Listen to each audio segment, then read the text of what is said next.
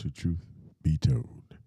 We're studying Book of Romans chapter 4. We did 1 through 4. We're going to pick up there and move forward as far as we can. I'm going to try to pick up the pace a little bit, stop dragging a little bit. Don't want you to think this is a chore for me. This is actually something I really, really enjoy doing, so I want it to be projected through my voice. So I'm going to try to do that from here on out. Let us pray. Our Father in heaven, we thank you so much for this day. We thank you for our lives. We thank you for the hope that you have given us. We thank you, Father, for the peace, the joy, and the comfort that you give each and every one of us in our lives. Father, we thank you for being there when we're down. We thank you for giving us the encouraging words, Father, when we're feeling low and sad in our lives. We just thank you, Father, so much because you love us more than we can ever love ourselves. Guide us through our study in the book of Romans, Father, in Jesus' name. Amen. All right, verse 4. Let's just go there and then go forward. Verse 4, Romans chapter 4 says, "Now to the one who works, his wages are not counted as a gift, but as due. And to the one who does not work, but believes in him who justifies the ungodly, his faith is counted as righteous." Verse 6, just as David also speaks of the blessings of the one to whom God counts righteous apart from works. Verse 7, blessed are those whose lawless deeds are forgiven and whose sins are covered. Verse 8, blessed is the man against whom the Lord will not count his sin. Verse 9, is this blessing then only for the circumcised or also for the uncircumcised? For we also say that faith was counted to Abraham as righteousness. Verse 10, how then was it counted to him? Was it before or after he had been circumcised? It was not after, but before he was circumcised. And let's stop there. So works, righteousness, the logic of the worker or laborer's rewards. A person can look at the day-to-day laborer and logically see that a man is not justified by works, but by faith. Work necessitates debt. When a man works, someone owes him something. If a man could work for righteousness, that is, work so that God would owe him righteousness, then God would owe man. But God, God don't owe us. God being God, he's completely self-sufficient, so how could he owe us? Therefore, he cannot be put in debt to any man. He cannot be made or forced to do anything. Remember, he's God. That's where some of us go wrong. I think we forget that he is God. Just because he's nice and he's loving and he's just and he's righteous and he's fair doesn't mean he's to be played with. He's still God. He's God Almighty. So when you believe in God, believing in God, it results in righteousness, see? So it's not something God owes me. It's something that God is just giving me because he's good, because he's loving, because he's caring, because he's almighty, and because he's awesome, and because he's God. It is the ungodly who believe who are counted righteous. Romans 5:6 can testify to that. Okay, this is because the man who admits he is ungodly is the man who rejects self, sensing his need for godly help in spiritual matters. He is ready to give himself up and he'll give himself up and honor and glorify God alone. Therefore, he centers and wraps his whole life around God, depending solely upon God for righteousness. Okay, so that means that you don't put your hope in anything else for righteousness, and you understand that you cannot work for this. This is a debt. You could never pay this debt that was owed for this type of sin behavior that mankind had been put into in the Garden of Eden. So we need to understand that we can't do anything to get to heaven. We can't earn righteousness. You can't work for it. God. Believing in God results in righteousness. It is the ungodly who believe who are counted righteous. The ungodly who believe are counted righteous. So God can never turn away from a person who senses and confesses his ungodliness and who wishes to recognize and glorify God. God is love, and God's love is bound to be moved by some so humble an act and faith. In other words, humble yourself in the sight of the Lord, and He will lift you up. So he's not gonna turn away from that type of humbleness, because that's what He's requiring of us. For what saith the Scripture? Abraham believed God, and it was counted unto him for righteousness. Romans 4:3. Therefore, being justified by faith, we have peace with God through our Lord Jesus Christ. Romans 5:1. Even as Abraham believed God, and it was accounted to him for righteousness. Galatians 3:6. And be found in him, not having mine own righteousness, which is of the law, but that which is through the faith of Christ, the righteousness which is of God by faith. Okay, so that is Philippians 3:9. Okay, Philippians 3:9. Now, so let's go a little bit further with this. The converse teaching of Scripture needs to be remembered. The man who does not admit he is ungodly, who does not reject self and sense the need for godly help, is the man declared to be self-sufficient and self-righteous.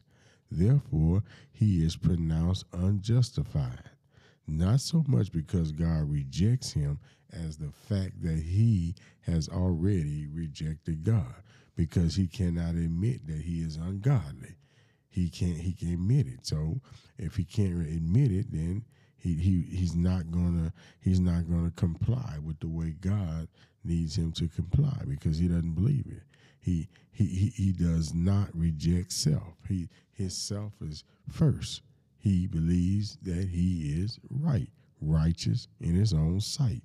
So the Bible would tell us that he that believeth on him is not condemned, but he that believeth not is condemned already, because he hath not believed in the name of the only begotten Son of God. John 3:18. I said therefore unto you that ye shall die in your sins, for if ye believe not that I am he, ye shall die in your sins.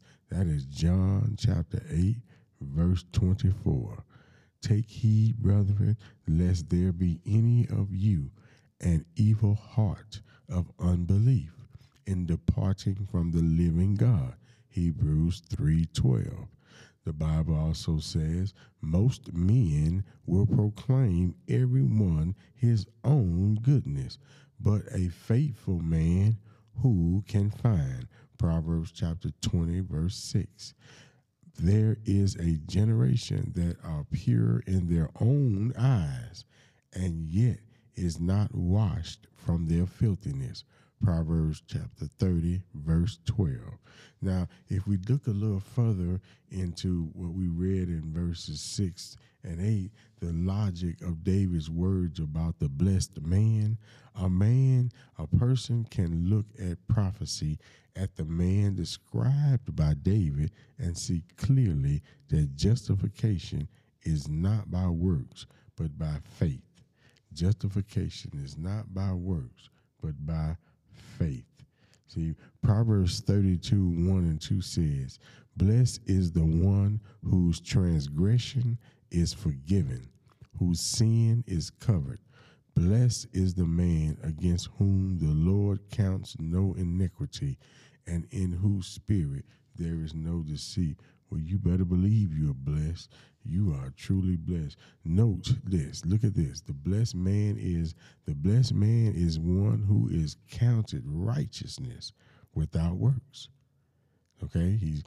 The word impute, it means to reckon, to count, to put to one's account, to credit, to deposit. Just think for a moment. If God credits and counts a man's righteousness without works, then we know something. Man is not justified by works, but by faith. Man is not justified by works, but by faith. Pure logic tells us this. Therefore, the blessed man is the man who has righteousness imputed, credited, and counted to him, not because of his works. He's not blessed because of his works. He's not blessed because he believes God and God loves him so much that he takes the man's belief and counts it as righteousness. He's blessed because it is imputed and credited to his account by God. God gives it to you. The blessed man is the man whose sins are forgiven and covered. Think for a moment. Lawlessness, sin, exists despite all the works and efforts of men to eliminate it. No matter how hard men try, lawlessness still exists. If lawlessness is to be handled, it has to be handled by God and God alone. He simply has to forgive man's lawlessness, his sin. Look at this here. You know, if we could just take God's rules of thumb and just say, okay, what are we going to do? We're going to depend on God, right? Well, God's going to bring us out of this problem. That any problem that I'm in, God will bring me out of it. So I have a problem where everybody in the house just eats up all the ketchup and we just can't get it taken care of. And I'm running low on money and we can't keep affording to buy ketchup. So what am I going to do? Well, do I get mad at the store because the ketchup is too high? Or do I take my family and say, listen, this is what we need to do in order to help our situation so that we can keep ketchup in the house?